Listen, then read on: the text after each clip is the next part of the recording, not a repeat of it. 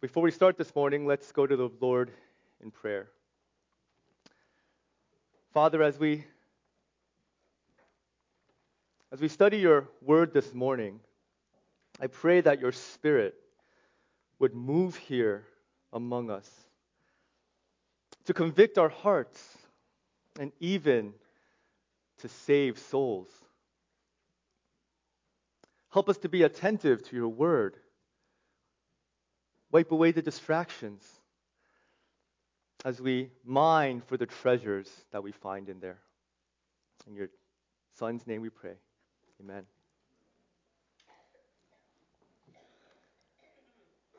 So for 30 years, one of the men who pioneered the technologies behind computerized stock trading stood at the pinnacle of Wall Street as one of the true giants of the investment management world. And he owned a firm that managed more than $60 billion of investor money. And he had a seemingly foolproof strategy for beating the stock market that was so successful that many people happily invested their entire life savings with him. But almost exactly 10 years ago today, June of 2009, Bernie Madoff was sentenced to 150 years in prison for running the largest and most notorious Ponzi scheme in U.S. history. It was all a lie. The shocking truth is that there was never any investment fund to begin with. All the money he got from his investors, he simply deposited in his bank account.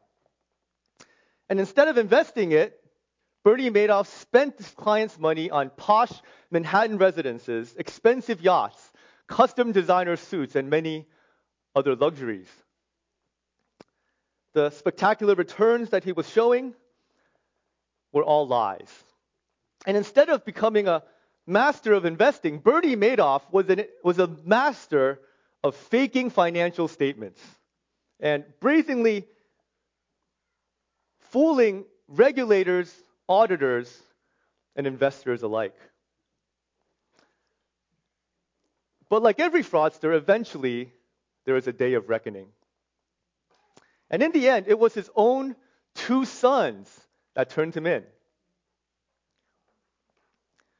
One actually committed suicide soon after. And it's clear to us, of course, that Bernie Madoff was a fraud who betrayed everyone who trusted him, destroying the lives of thousands.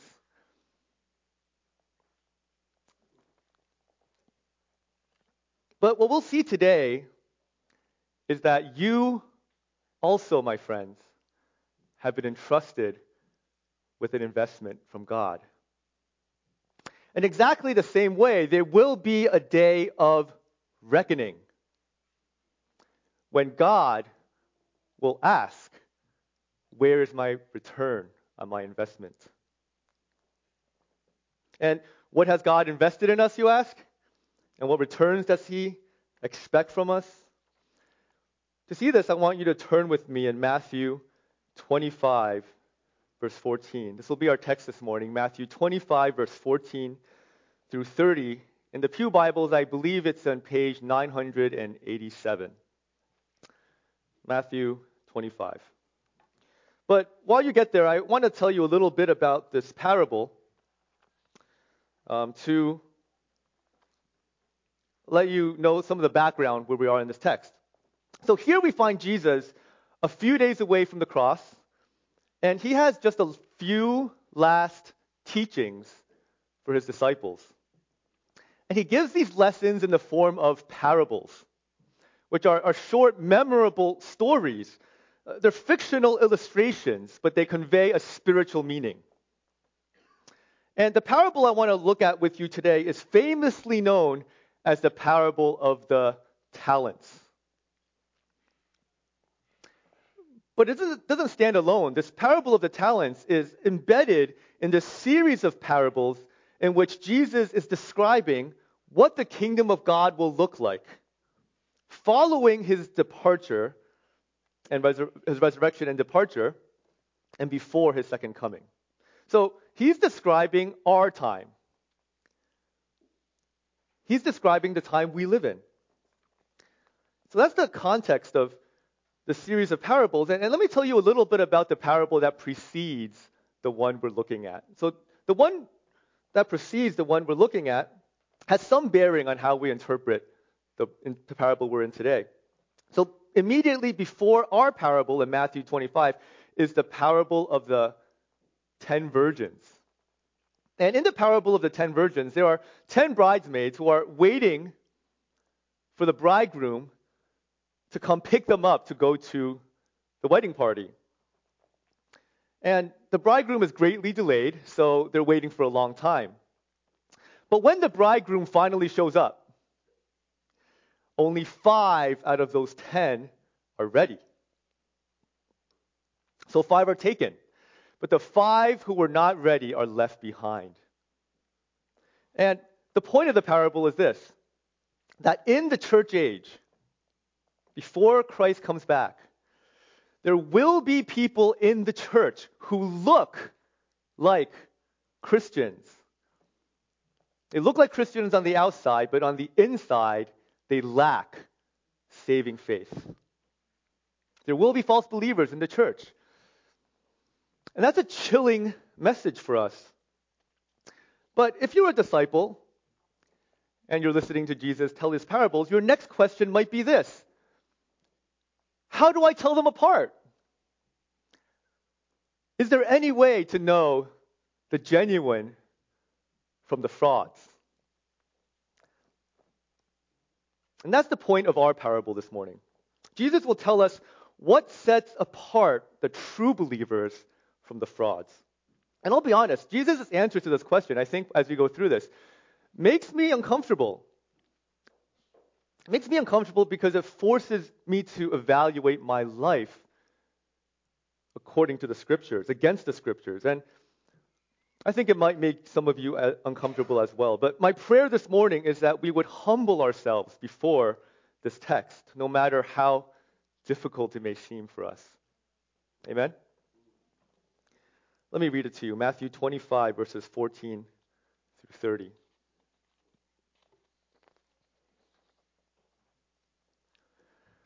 For it is just like a man about to go on a journey, who called his own slaves and entrusted his possessions to them. To one, he gave 5 talents, to another 2, and to another 1, each according to his ability, and he went on his journey. Immediately, the one who had received the 5 talents went and traded with him and gained 5 more talents. In the same manner, the one who had received the 2 talents gained 2 more. But he who received the 1 talent went away and dug a hole in the ground and hid his master's money. Now, after a long time, the master of those slaves came and settled accounts with them. The one who had received the 5 talents came up and brought 5 more talents, saying, Master, you entrusted 5 talents to me. See, I have gained 5 more talents. His master said to him, Well done, good and faithful slave. You were faithful with a few things. I will put you in charge of many things. Enter into the joy of your master. Also, the one who had received the 2 talents came up and said, Master, you entrusted 2 talents to me. See, I have gained 2 more talents. His master said to him, Well done, good and faithful slave. You were faithful with a few things. I will put you in charge of many things. Enter into the joy of your master. And the one also who had received the 1 talent came up and said, Master, I knew you to be a hard man, reaping where you did not sow and gathering where you scattered no seed. And I was afraid and went away and hid your talent in the ground. See, you have what is yours. But his master answered and said to him, You wicked, lazy slave. You knew that I reap where I did not sow and gathered where I scattered no seed. Then You ought to have put my money in the bank, and on my arrival I would have received my money back with interest. Therefore, take away the talent from him and give it to the one who has the 10 talents. For to everyone who has, more shall be given, and he will have an abundance. But from the one who does not have, even what he does have shall be taken away. Throw out the worthless slave into the outer darkness. In that place, there will be weeping and gnashing of teeth. Now, for the purpose of giving some structure to our narrative, I've broken up our parables into 3 acts, right, which we'll look at in order. So, Act 1 we'll find from verses 14 through 15. And I've entitled this, The Master Entrusts. The Master Entrusts. So let's roll it back to verse 14. For it, and he's talking about the kingdom of heaven, for it is just like a man about to go on a journey who called his own slaves and entrusted his possessions to them. Stop right there. Now, Jesus' parables, as you know, are metaphorical. And this man who goes on a journey is, of course, clearly representing who? Jesus, right? Jesus, who in just a few days will be dying on the cross, be resurrected, and then he will go on a journey. He will depart for heaven. So then who are the slaves? The slaves then are referring to those in the professing church who are waiting for Jesus' return. That's you and me.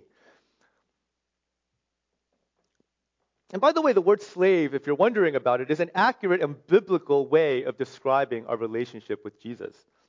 This description is frequently used in the Bible. We are Jesus' slaves because we have been bought with a what? A price. Right? 1 Corinthians 6:20. We were bought with a price, and that price was the blood of Jesus Christ. So, these slaves represent people in the visible church, not necessarily everybody who's saved. It's just like the parable of the 10 virgins, where there were 5 who were ready and 5 who weren't. These were people in the visible church. Could be people in our room today. And the setup is this: Jesus, the master, is going on a long journey, but he's leaving his wealth behind with his slaves. So see that in verse 15. To one he gave 5 talents, to another 2, and to another 1, each according to his own ability, and he went on his journey. So now you may ask, what does a talent represent? A talent in the vernacular of the age was actually a measure of weight. In this case, some weight of a precious metal, probably either silver or gold. And each talent represents about 75 to 100 pounds. All right, so it's let's say 75 to 100 pounds of gold. So right away we know this is an enormous amount of wealth. It's said that a talent will represent what a normal person would make working 20 years of wages. For 20 years of wages. So if you do the math from what we kind of average we make today for 20 years, then a single talent would be in the ballpark of about $1 million. So a single talent's about $1 million. And even the one who got 1 talent got $1 million. And so these are enormous sums of money. And notice that the master isn't giving these out in equal measure, right? He gives them out in proportions to the slaves' what? Abilities. In this parable, each slave has a different level of ability, and so therefore is given to be a steward over an amount of talents that is proportional to that ability. Okay, so what are these talents? What can we understand them to be? Well, let me just say that this is not just a parable about money. There are many reasons for this, including just the sheer amount of wealth being thrown around. Plus, the context of it seems strange if it's talking about money. I think it's unlikely. Instead, it's best to understand the abilities and talents here together as the sum total of all the blessing that God has given you and me on this earth. The sum total of all your blessing. So think through with me what these things are. I like to break it down into three categories. These could be we could talk about your powers, your privileges, and your possessions. Your powers, your privileges, and your possessions. First, let's talk about your powers.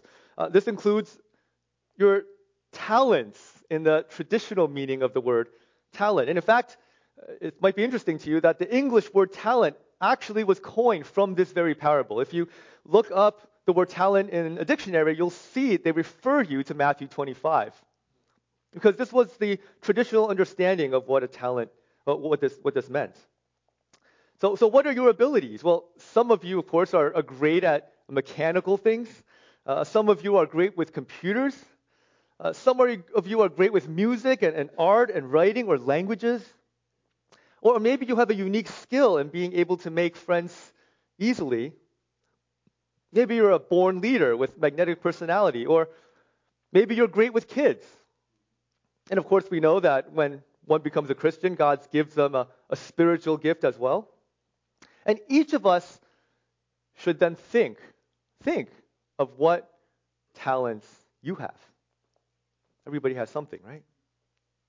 So think about that. Keep that in mind as we go forward. And secondly, your privileges. Here are the things that you are born into, right? So family connections, your friends, the love and nurturing of your mothers. Happy Mother's Day, by the way. Your wife or your husband that supports you. The communities that you're a part of. This also includes your health, your physical strength, your intelligence, your bubbly personality, or your genetic and ethnic makeup, or the family and country and time you were born in, and all the privileges that conveys.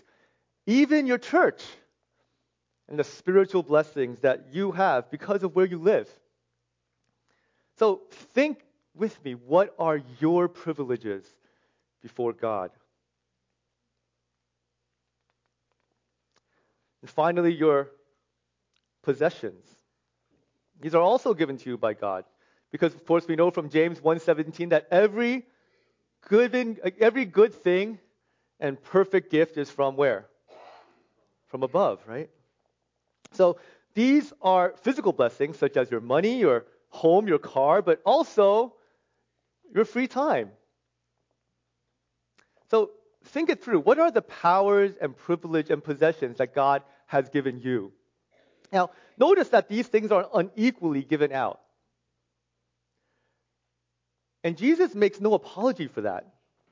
And in our culture, the topic of the day is about privilege this and privilege that, right? And how unfair it all is. But I want you to notice that the lots given here are unequal as well. And the slaves had no control over what they got initially, right? What they started out with was whatever God's pleasure was to give. And it's the same with us. See, our culture seems nowadays to be really concerned about what we start out with. But what we'll see in this parable is that God is not nearly as concerned with what you start out with as what you do with that. But let's see that from Act 2. So Act 1 was the master entrusts, the master entrusts his treasure. And Act 2 is verses 16 through 18, which we'll entitle The Slave's Work. The Slave's Work. Verse 16. Look at verse 16. Immediately, the one who had received the 5 talents went and traded with them and gained 5 more talents. Stop right there. Okay, so clearly all the slaves know the scoop, right? They know that the master isn't just giving them this money to spend on themselves. The master is giving them to invest it. And it's still the master's money. And while he's gone, his clear expectation is that his slaves would work hard, using their powers, privileges and possessions to yield a what? A return. A return on the master's investment. And so notice, what does the first slave do? It says he slowly got to work, right? No, he immediately got to work. See, an old pastor of mine used to say that delayed obedience is disobedience, right? That's something for the kids there from Mother's Day. Delayed obedience is disobedience. But not so with this slave. This slave didn't drag his feet or complain or moan or groan. He just got to work. Now, ask yourself this. When do you think this slave stopped working? Do you think that he just kind of placed a bet on the horse race, or maybe found the unicorn stock and just kind of kicked back until the master came back? Of course not. That would have been a perfect recipe for losing it all, right? Instead, the text says that he what? What did he do? He traded. That means he started businesses. Okay? So, leveraging his $5 million in seed capital, he bought businesses or set up his own businesses and set up perhaps the logistics and the supply chain, assembly lines, hired employees, managed them, created value, created a marketing plan and executed it. See, this is not easy work. It's a lot of work. This was a faithful slave working hard over a long period of time. A long period of time. And the slave leveraged his God-given powers and privileges and possessions and worked hard from the moment his master left to the moment his master returned, many years later. And the result of his hard work is that he managed to double the master's money from 5 talents to 10. Incredible, incredible work. It's 100% return for the master. And let's look at what the second slave did in verse 17. Verse 17 says, "In the same manner, the one who had received the 2 talents gained 2 more." Wow, this slave, it says, went in the same manner, right? Immediately, eagerly, faithfully, and also doubled his money from 2 million to 4 million. The same amount of faithful, hard work as the first slave over the same long period of time. And I want you to note carefully what this second slave didn't do. What didn't he do? He didn't whine and complain that he received less than the first slave from the start, did he? He didn't strike and demand that the first slave give him some of his money in the interest of fairness. No, this slave accepted the will of the master and simply got to work. Now, when we bring this back to our own world, we have to ask the question, what would doubling our money look like for us? Now, what is the kind of return that Jesus is looking for?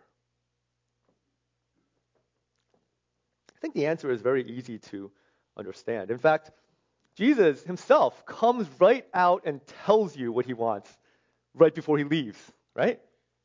What does he say? Matthew 28:19, right before he departs on his journey. Matthew 28:19 says, "Go therefore and make" what? "Disciples of all the nations, baptizing them in the name of the Father and the Son and the Holy Spirit, teaching them to observe all that I commanded you." See, that's the return that Jesus is looking for. He wants you to make disciples. It's not money he's looking for. It's disciples. And that's the master's order to us, that we are to enlarge his kingdom by making disciples. And in this verse, Jesus told us there's two ways to enlarge his kingdom. Did you notice in Matthew 28? You can either enlarge its breadth, that is, you can evangelize and bring people in, or you can enlarge its depth by teaching and growing the disciples that are already there, right? Two ways to enlarge his kingdom. And that is the return that Jesus is looking for from you. So what does that look like in practice? Well, of course, first, you should be sharing the gospel. Ideally, you should be discipling people on an individual basis. And for mothers, of course, since it's Mother's Day, one of the ways you are called to do that is with your own children, right? So have you been doing that? But the second thing you can do is to serve in the church. Because discipleship and evangelism, after all, is what we do here as a team, right? And by serving in the church, you participate as an important part of the church's overall mission of evangelism and discipleship. And God, believe me, he sees that. So for example, those who serve perhaps in the nursery are enabling other people to be in the service, to be discipled and hear the gospel without distraction, right? And those who host home groups or set up chairs or prepare food are providing a venue in which evangelism and discipleship can take place. So my point is this: when you evangelize or disciple or you serve in the church, if you faithfully put in hard work over a long period of time, you yield a return for your master. That's the kind of return he's looking for. But now we have to look at the third slave, verse 18. Let's look at the third slave. But he who received the 1 talent went away and dug a hole in the ground and hid his master's money. All right, now the first thing to notice from this text is that what did the slave do? He went away. Right? The other people immediately got to work. This slave went away. And this most likely means that he went away from what? From the other disciples. In fact, it's likely that the first 2 disciples were working together. Maybe they were helping each other out, trading ideas. After all, they share the same master and the same passion and the same goal, right? But the third slave isn't interested in that. What he does is that he buries his master's money and walks away. So then, who does this slave represent? Well, this would be the professing Christian who does not participate in the Great Commission in any meaningful way. He's taken the powers and privileges and possessions that God has given them and buried it in the ground, essentially, for all the good that it's doing Jesus. This is a person that says the right things. He calls Jesus Lord, Master. But the truth is, he's not interested in serving his master at all. And looking at his life, you might observe that the bulk of his time and the bulk of his energy and interest really goes towards his own pursuits, and his own leisure, and his own entertainment. He's checked out. The question is, will he get away with it? Act 3, we'll see. So in the first act, we saw the master in trust. In the second act, we saw the slaves get to work, right? And in this last act, the master returns. The master returns. Verse 19 to 20. Now after a long time, the master of those slaves came and settled accounts with them. Verse 20. The one who had received the 5 talents came up and brought 5 more talents, saying, Master, you entrusted 5 talents to me. See, I have gained 5 more talents. You see, the master is back, and he wants his money. He wants to see whether his investment in you has paid off. So the first slave comes up, and the first thing he does is what? he acknowledges the source of his blessing, right? He said, "You entrusted 5 talents to me." See, he rightfully understands that his talents were entrusted to him by the master, not his, but the master's, to do the master's work. And I also think we can read some excitement here in his words. He says, "See, master." The slave is rightfully excited to be able to deliver to his master a good return. After all, he's worked hard and his conscience is clear. He's fought the good fight and finished the race.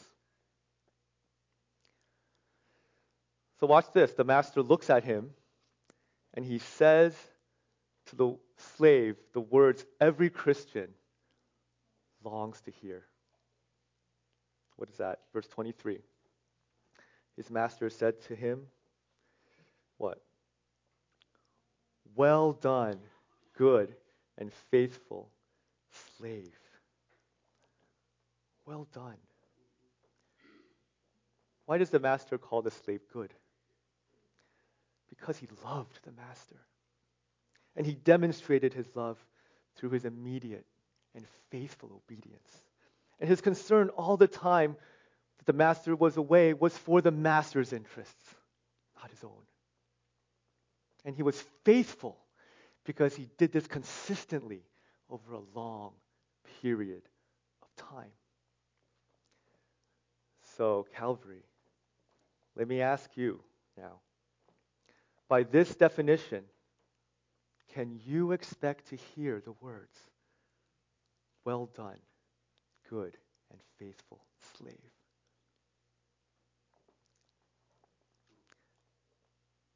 I think that in our culture, we have been lulled into thinking that God demands little of us. That our God is a God of low expectations. We are not often told, are we, that God requires from us hard work and continual devotion. That's right, not just in your private battle against sin, not just in your personal study of the Word, but in working with the powers, privileges, and possessions that the Master has given you to yield a return. Disciples for the Master.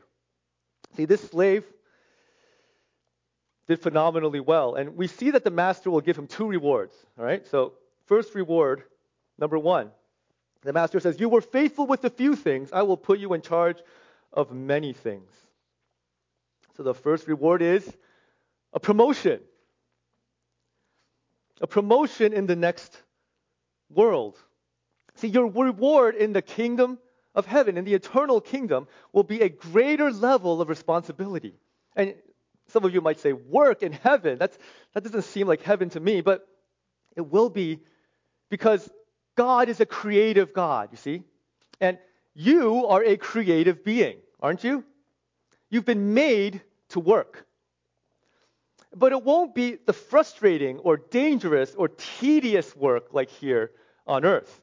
It will be an engaging, creative, satisfying, productive, exciting work that will give your life deep purpose and fulfillment. And the more of that type of work you do, the more joyful you will be. The more faithful you are here, the more that will be in the life to come. And note, $5 million. Is that a lot of money for us? It's a lot of money for us. And the master, he just dismissively refers to that as a few things, right? Yeah, you were faithful with just like a few cents over here. I'm going to put you in charge of many things. Huge amounts of responsibility and joy. And the second reward we see is this. He tells the slave to enter into the joy of your master. The sense here is to share in your master's happiness. That's what it literally says. You have to understand how shocking of a statement this is. You don't see this to a slave, right? A reasonable reward to a slave might be what? Maybe new clothes or a few extra days off. The slave's just doing his job. But no, the master throws open the doors of his mansion and says to the slave, "Enter freely.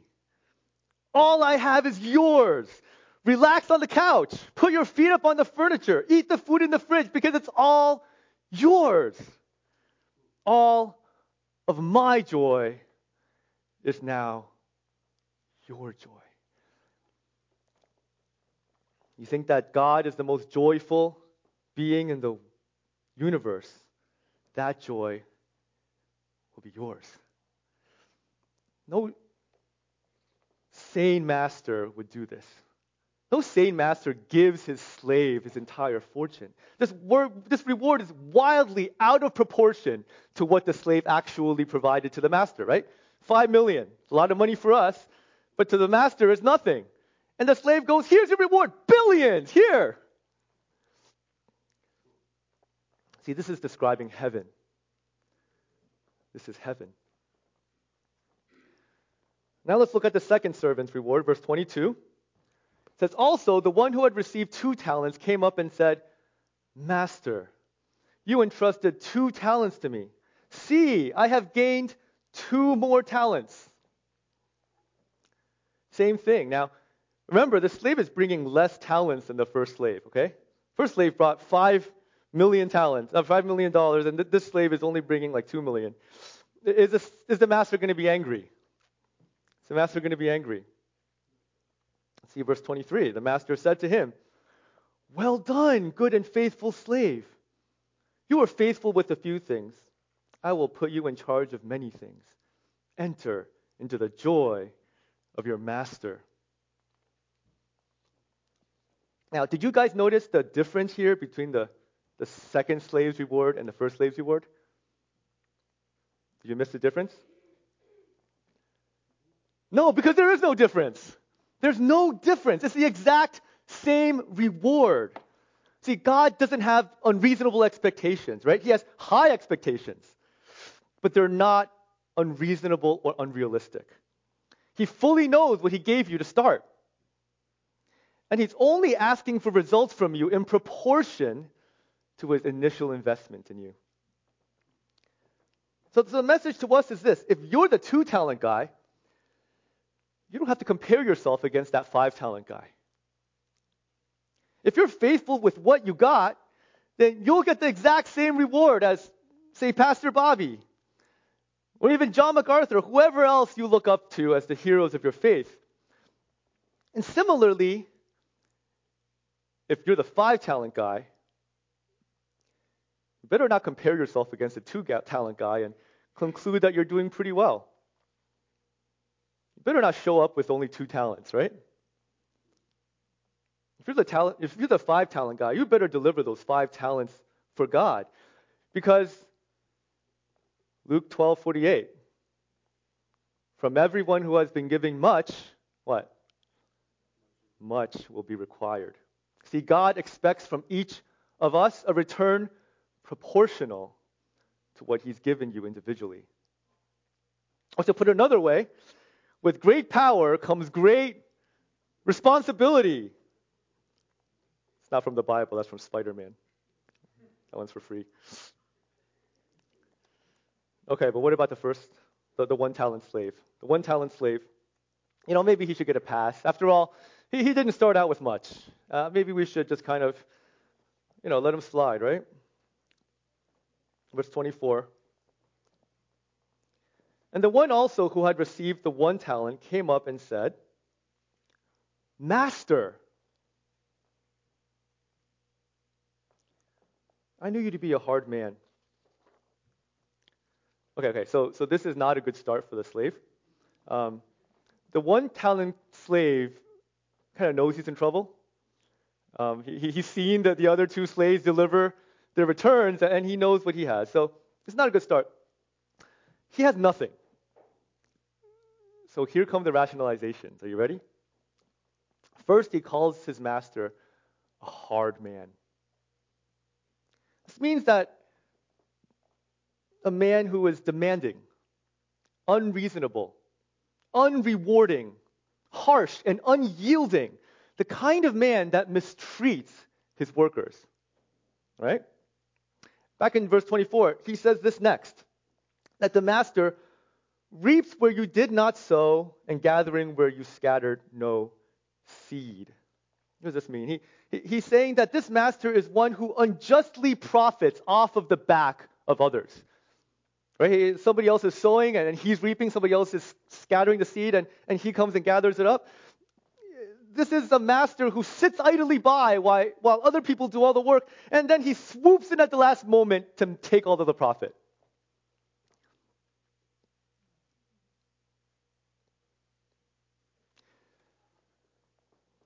I think you hear an incredible amount of resentment in these words. The slave is saying, why should I work for you? Or really, why should I spend my time, my life, risk my life, enlarging your kingdom?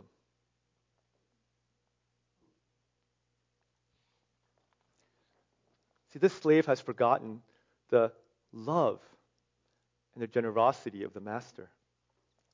And on top of that, he's forgotten his own identity as a what? A slave who was bought with a price. See, what good is a slave that won't work?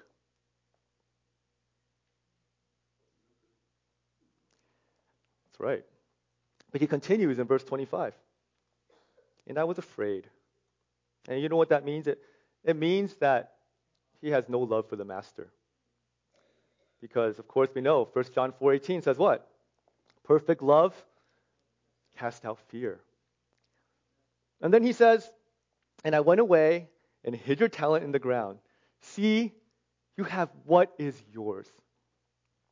See, master, it's really your fault that I didn't yield a return.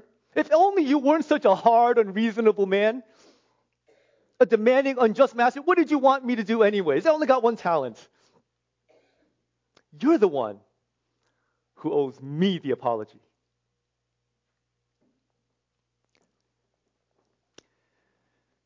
You know, I think this slave might have thought this master would accept him anyways.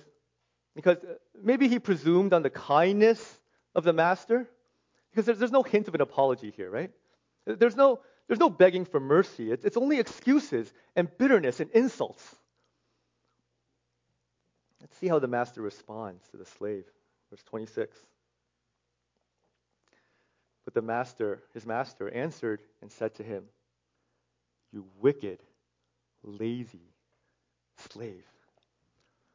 See, this is exactly the opposite of what? Good and faithful, right? Wicked and lazy. See, you have no love for me. And you're lazy because while my other slaves were working hard, you were just chilling off to the side there. And maybe the slave saw the 2-talent and the 5-talent slaves working hard.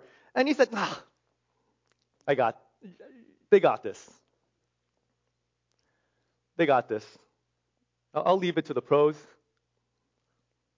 Now, why tire myself out if they're willing to do the work?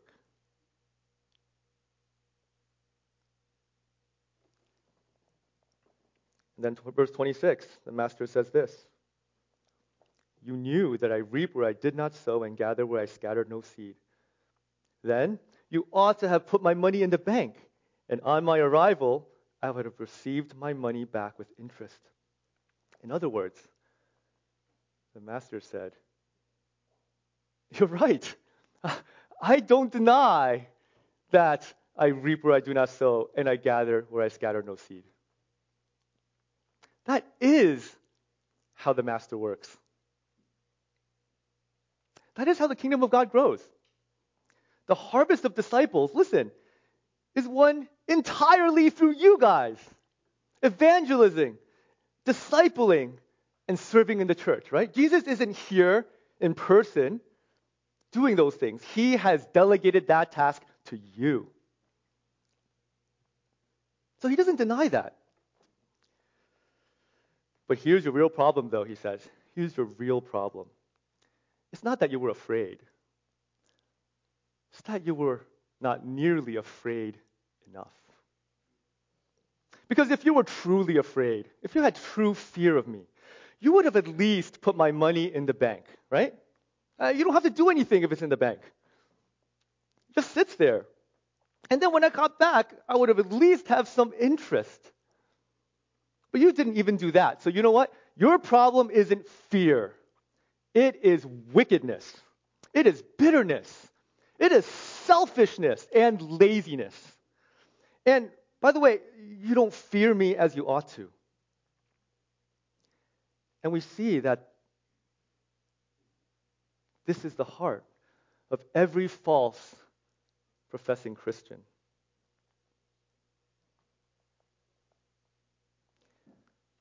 Now, what will the master do with such a person? Just like in the other slave's case, he gives out two punishments. The first in verse 28. Therefore, take away the talent from him and give it to the one who has 10 talents. For to everyone who has, more shall be given, and he will have in abundance. But from the one who does not have, even what he does will be taken away. Do you see how this is the opposite of what happened to the first two servants, who were given unimaginable wealth on top of what they had? On the other hand, this guy had what little he had taken away. My friends, this is the counterintuitive and almost disturbing truth of how the kingdom of God works. Those who are faithful have shown themselves to be faithful. Rewards and responsibilities, both in this life and the next, will multiply without end. And remember, responsibility in this case means joy. But to the lazy and wicked, you're not going to have any responsibility or fulfillment in the life to come at all. Why? Take a look at the second punishment, verse 30. Throw out the worthless slave into the outer darkness. In that place, there will be weeping and gnashing of teeth. I don't think the slave expected this. This is what? What is this? It's hell. This is how Matthew describes hell, a place of conscious, eternal torment, filled only with sorrow and regret and pain. See, the wicked slave, despite calling the Lord master, was never really saved, was he? Why? Because a slave who won't work isn't a slave at all. And from Jesus' own mouth, the slave that won't work is what? Worthless. I just want to pause a second and just make sure you understand that we're not talking about working your way to salvation here, right? So salvation, getting into God's kingdom, is by grace through faith, through belief in Jesus Christ.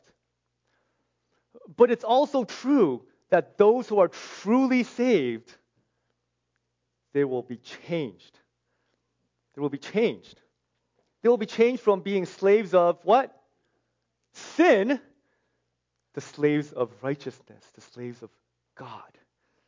So, if you're not that, you're either one or the other. And if you're not slaves of righteousness, Jesus says you're worthless. So then, how can we tell a true believer from a false one?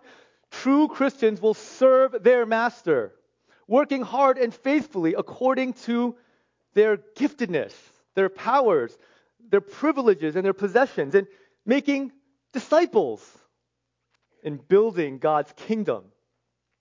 And see, this is why the church here, we should never be lacking for people to serve, right? We should never be having trouble staffing the kids' ministries or rides or the kitchen, because these are your opportunities, O slaves of Christ, to yield a return for your master. So then, what about you? Be honest with yourself. A few minutes ago, I asked you to think about what your powers and your possessions and your privileges are. And now I want you to honestly assess, what is God's return on investment in you?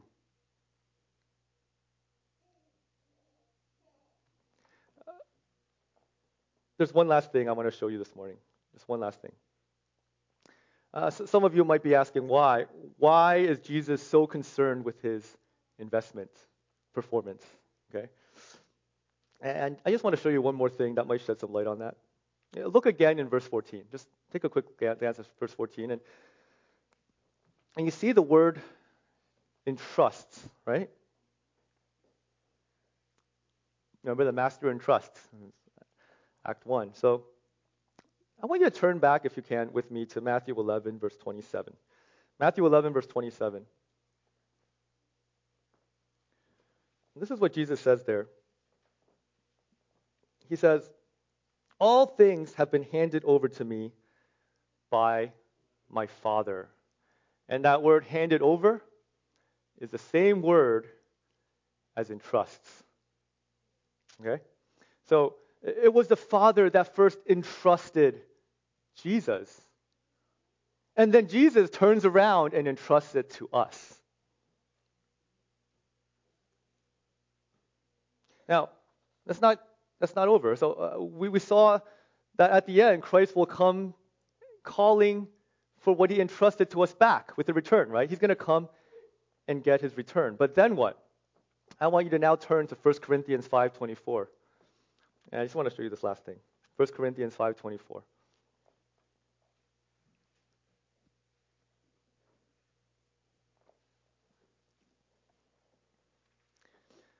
He says, "Then comes the end, when he," who's he? Jesus, right? "Hands over the kingdom to the God and Father." So I want you to see the progression here, okay? The Father entrusts all things to Christ. Christ is entrusting to you. You yield a return it to Christ, and then Christ hands it over to his Father as a gift. See, today is Mother's Day, and maybe some of your kids, made a card for your mother, and or you probably ought to. And why do we do that? We do that because we want to show our mothers how much we love and appreciate them, right? And of what they've done for us and who they are. And would we want to give our mothers a gift that is worn out and tattered and broken? Would we want to do that? Of course not. We want to give our mothers the best that we can produce, right? Because that is the least of what they deserve. But see, I want you to see that Jesus is making a gift too. He's making a gift for his Father. It's his gift to his Father. And get this, he is letting you participate in the making of that gift. He's giving you a part in that. And he wants you to make the best gift for his Father that we can make. And those of us, of course, who do so faithfully will one day hear the words, "Well done, good and faithful slave." Let's pray.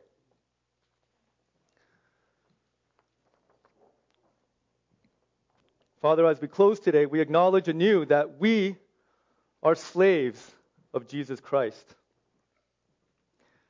But of course, we can only rightly call ourselves slaves of Christ if we work to serve Christ and his interests. And there will be a time in the future where we are called to account for how we stewarded what God invested in us. So I pray that we would be able to all give you 100% return on your investment in us. And while we look forward eagerly to your return, help us to know what it means to serve you with all our hearts, working hard and faithfully as a church, even here at Calvary, to yield for you a harvest of disciples. In Jesus' name, amen. Let's stand as we sing our last song.